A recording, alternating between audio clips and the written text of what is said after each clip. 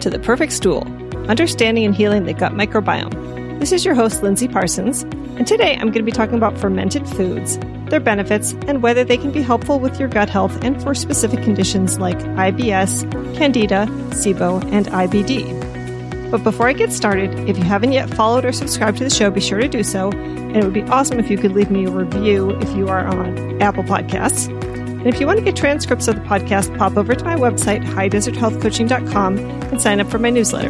You'll also get my free e-booklet, which is called Finding Your Root Cause Through Stool and Organic Acids Testing, when you sign up.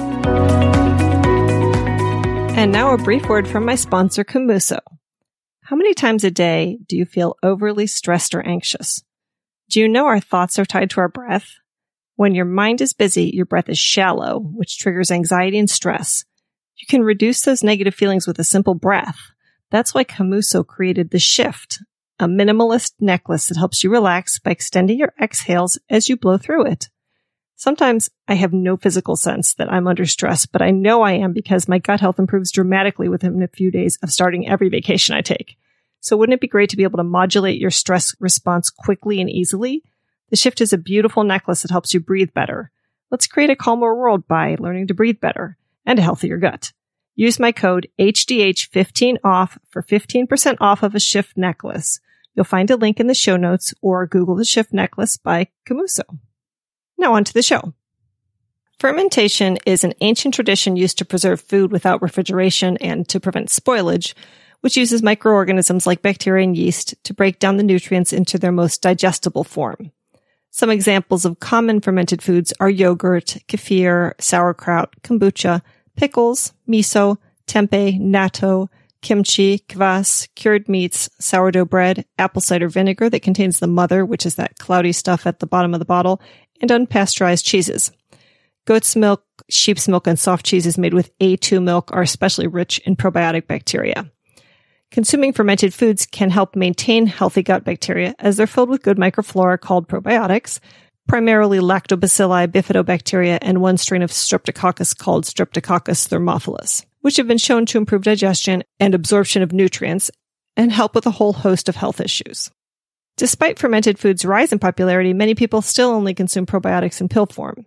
There's good evidence to suggest that eating fermented foods has its advantages over getting probiotics and nutrients through supplements.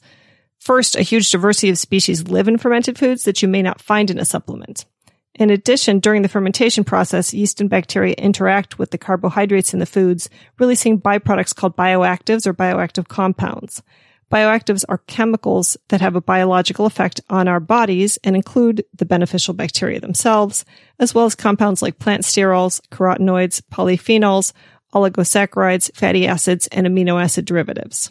And because fermented foods ferment for longer and interact with the nutrients in the food as opposed to growing probiotics on one substrate in a factory setting as quickly as possible, there's a higher quantity of bioactives in fermented foods as compared to most probiotic supplements.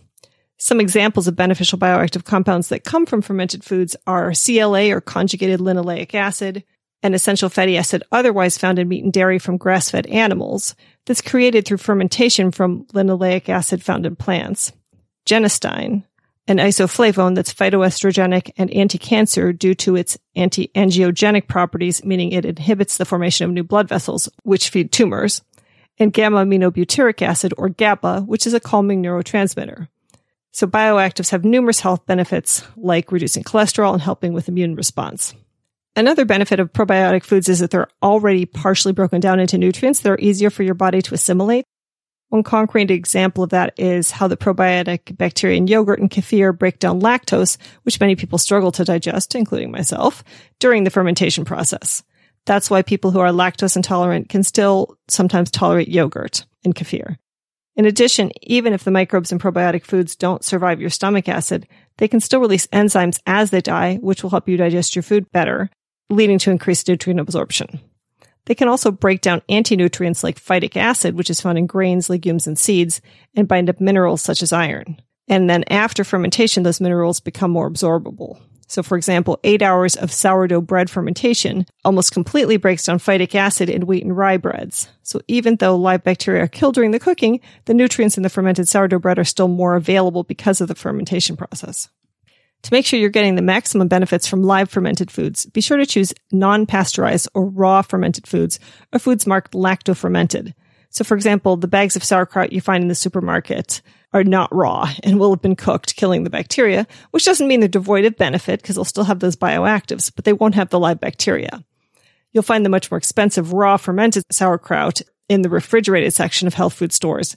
And of course, you need to eat it cold to keep from killing the beneficial bacteria.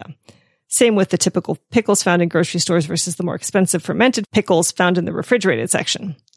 Which, of course, leads to the question of whether these bacteria actually survive the stomach acid and are delivered to the colon, where most of the fermentation in your own gut takes place. It turns out that lactobacilli and bifidobacteria, the strains that are most common in fermented foods, are especially resistant to stomach acid and have special strategies to ensure their survival, in particular when they're traveling on food. Which doesn't mean they're all going to arrive intact, but some portion of them will. In terms of quantities of probiotics in fermented foods, a typical serving of yogurt or kefir or fermented beverages like kombucha will have around 10 to 40 billion CFUs or colony-forming units, which is comparable to many commercial probiotics. Although when I recommend lactobifidobacterial to clients, I often shoot for 100 billion CFU per day. And one of the most studied probiotics, VSL number 3, which is now sold under the name Visbiome, is 450 billion CFU per packet. There's a wide range of CFU for other probiotic foods, so I'll link to an article in the show notes that gives you the range of possibilities. But for packaged foods, they should list the CFUs on the containers. So you may be wondering whether you should eat fermented foods if you have SIBO or small intestine bacterial overgrowth, dysbiosis, or IBS.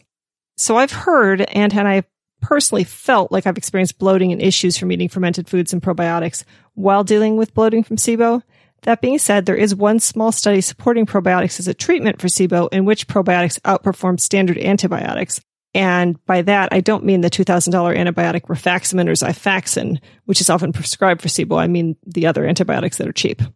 They believe that this probably was because the probiotic bacteria outcompetes the overgrown bacteria that's pathogenic, but those bacteria in the probiotics are generally transient and pass through your digestive system rather than colonize it. So I'll link to that study and all the others that I'm going to mention in the show notes. And also we'll put them in the transcript, which will come out in a week on my blog. Another small study showed improvement in diarrhea from bacterial overgrowth with treatment using 2 strains of lactobacilli, but it did show that ongoing treatment with them was necessary to maintain the improvements. This is much more practical when you're considering eating fermented foods versus taking probiotics in the long term. Other reasons that fermented foods may be beneficial in SIBO are due to their anti-inflammatory and immunomodulatory effects, which may help your immune system clear the SIBO, as well as helping to promote a healthy mucus lining in your intestines. If you do feel like you're having a bloating response, though, to fermented foods and or probiotics when you have SIBO, you can either start with very small quantities and build up to see if that helps, or stick to spore-based probiotics like Megaspore Biotic or Proflora 4R, which are both found in my Fullscript dispensary, or S. boulardii probiotics, which is a beneficial yeast, and hold off on fermented foods until the root cause of the SIBO is addressed. Another potential benefit of fermented foods is with candidiasis, which is an overgrowth of the yeast candida, a normal resident in our bodies and our digestive tracts. But when overgrown, which can take place in the mouth, it's called thrush, the digestive tract, the vagina, that's called a yeast infection, and it can also be systemic, especially in people with weakened immune systems. A 2016 review of the research on the benefits of probiotics for candidiasis cited studies which found antifungal effects for lactobacilli and Saccharomyces boulardii in vitro, meaning in petri dishes, and for lactobacilli in vivo, meaning in human studies. In vitro, S. boulardii, whose official name is actually Saccharomyces cerevisiae subspecies boulardii, was particularly good at stopping Candida albicans from forming filaments called hyphae, which make it particularly pathogenic, while lactobacilli were good at inhibiting its growth. Supplementing with selenium also enhanced the antifungal effects of the lactobacilli. In vivo, various strains of lactobacilli were helpful in reducing candida in the oral cavity, urogenital tract, and GI tract by inhibiting biofilm growth by reducing hyphal development. If you're wondering where to find S. boulardii in food, I discovered while researching for this podcast that it was actually first found in the fruits mangosteen and lychee, and that's pretty much the only place you'll find it in food. Typical Americans might not eat those fruit regularly, but funny story, my husband loves mangosteen, and I had never heard of them when I met him, but I guess he remembers that from living in Malaysia and Panama as a child when his father was in the military. And we lived in Australia for a few years when I was doing my doctorate, and we took a trip to a small town in northern Queensland called Port Douglas. And we were hosted by the mayor of Port Douglas, who Doug knew from his work. And his property was only accessible via boat across crocodile-infested waters, where he tragically had lost one of his dogs. And on his property, he had a mangosteen tree. And normally, mangosteen were pretty expensive and not very good by the time they got to the store. But that evening after dinner, Doug got to just feast on mangosteen, as many as you could possibly have that were juicy and perfectly ripe. But anyway, if you don't eat mangosteen and lychee much, then you'll have to look at supplements for Espelardi. Those studies do point to the likely usefulness of probiotic foods in preventing candidiasis, which many women likely already knew, as we're often told to eat yogurt to prevent yeast infections, even by our traditional doctors. Now, a brief message from our sponsor, Banatrol. If you suffer from diarrhea caused by IBS or any other types of digestive issues that are preventing you from leaving your house, then you should check out the #1 natural anti-diarrheal in the world, Banatrol Plus. Banatrol's all-natural formula contains only 2 ingredients, a combination of green and ripe dehydrated banana flakes paired with a clinically proven GOS prebiotic fiber. You can try Banatrol risk-free for 30 days by going to trybanatrol.com. If for any reason it doesn't work, you will receive a 100% refund of the purchase price. That's trybanatrol.com, trybanatrol.com. In terms of fermented foods and inflammatory bowel disease, or IBD, one peer-reviewed article suggests that the increased prevalence of IBD in Western countries and developed Asian countries is due to rapid changes in the environment and diet. In Japan and Korea specifically, traditional fermented foods are consumed less by younger generations due to their strong smells and tastes, along with a reduction in fiber in the diet. And the researchers suggested that returning to a more traditional diet should be encouraged to protect public health, create a healthier gut microbiota, and decrease rates of IBD. There are also 2 studies on mouse models of chemically induced colitis that offer support for fermented foods. In one of the studies, colitis symptoms were alleviated in mice fed a mixture of fermented barley and soybeans by increasing the levels of healthy bacteria like lactobacilli and suppressing levels of pro-inflammatory cytokines or chemical messengers in colonic tissue. In another study, mice fed a novel yogurt obtained by fermenting 2 anti-inflammatory bacterial strains, Streptococcus thermophilus and Lactobacillus delbrueckii subspecies bulgaricus, which you will find in many yogurts, showed reduced inflammation and developed a healthier immune response compared to controls. And then I wanted to talk more in depth about one particular fermented food, kefir, which is a probiotic drink made by fermenting milk, alternative milks, or water with kefir grains, because it has many big advocates for its positive health effects, and especially with gut health issues. Kefir contains more than 50 species of probiotic bacteria and yeasts and has been found to boost immune function, fight against harmful microbes, help with digestive issues, and much more. In addition, during the fermentation process, the bacteria from kefir grains produce the B vitamins B1, B2, B6, B12, folate, and biotin, some of which I find are commonly deficient in my clients. In terms of the evidence supporting kefir for gut health issues, in one study, 4 groups of mice received different doses of kefir over a 4-week period, while the control group received a placebo. And results demonstrated a significant correlation between the amount of kefir administered and improvement in the ratio of Firmicutes to Bacteroidetes in the gut microbiome, which is considered a marker of microbiome health, improved athletic performance, and decreased fatigue. Other studies have identified additional benefits like building bone strength, decreasing proliferation of estrogen-dependent breast cancer cells, decreasing inflammation and allergies in a mouse model of asthma, fighting foodborne pathogens, and supporting skin health. Kefir may also be helpful with gastrointestinal symptoms, according to a randomized study of 15 healthy adults with lactose maldigestion, in which participants consumed milk, plain and flavored kefir, along with plain and flavored yogurt. The yogurt and kefir were shown to have a more positive effect on patients' GI symptoms than milk. Another small study on 10 people with chronic constipation matched with healthy controls showed significant improvement in stool frequency and consistency, although another study found no significant improvement in antibiotic-associated diarrhea among 125 children after giving them kefir.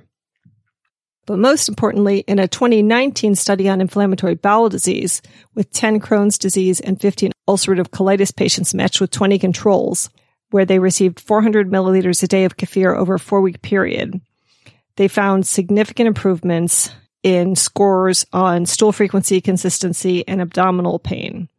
And so the researchers found that consuming kefir significantly improved the patient's symptoms and helped modulate their gut microbiota. But do keep in mind that not all kefir products are created equal. Kefir is made from the symbiotic relationship between bacteria and yeast found in kefir grains. And just as pasteurizing and mass-producing supplements can reduce the diversity of nutrients available, mass-producing kefir can lead to a less effective product, resulting from a lack of microbial diversity in the kefir grains. In addition, the type of milk, the time, the temperature, and different methods of production all contribute to kefir's effectiveness. So if you decide to make your own kefir, be sure to invest in quality grains and get good instructions. And those grains can actually originate from different countries, which lead to different strains. So if you'd like to know more about the ones used in the studies mentioned, you can find those links in the show notes. But in summary, I just wanted to say that I'm really glad I undertook this podcast topic, as I personally haven't put a lot of emphasis on fermented foods lately, other than making my own sauerkraut since I stopped eating dairy and making my own yogurt. But I feel like it would probably be worth my time to figure out how to make kefir with a non-dairy milk or incorporate some good quality organic kefir into my diet. So I'd encourage those of you with gut health issues to start ramping up your consumption of fermented foods. And if you have gut health issues that haven't been responsive to fermented foods, diet changes, traditional medicine, etc., my specialty is helping people solve their gut health problems through lab tests that you can order yourself online. And then I educate you on what the results mean and the protocols used by doctors to fix the problems revealed. So if that interests you, you're welcome to set up a free 30-minute breakthrough session with me. We'll talk about what you've been going through, and I'll tell you about my 5-appointment gut health coaching program. Or if you're ready to jump in right away or can just afford one appointment at a time, you can set up an initial consultation with me. Both are linked in the show notes, or you can check out my website, highdeserthealthcoaching.com, to read more about me and my work. So that's all for today. Hope you all start fermenting foods, and here's wishing you all the perfect stool.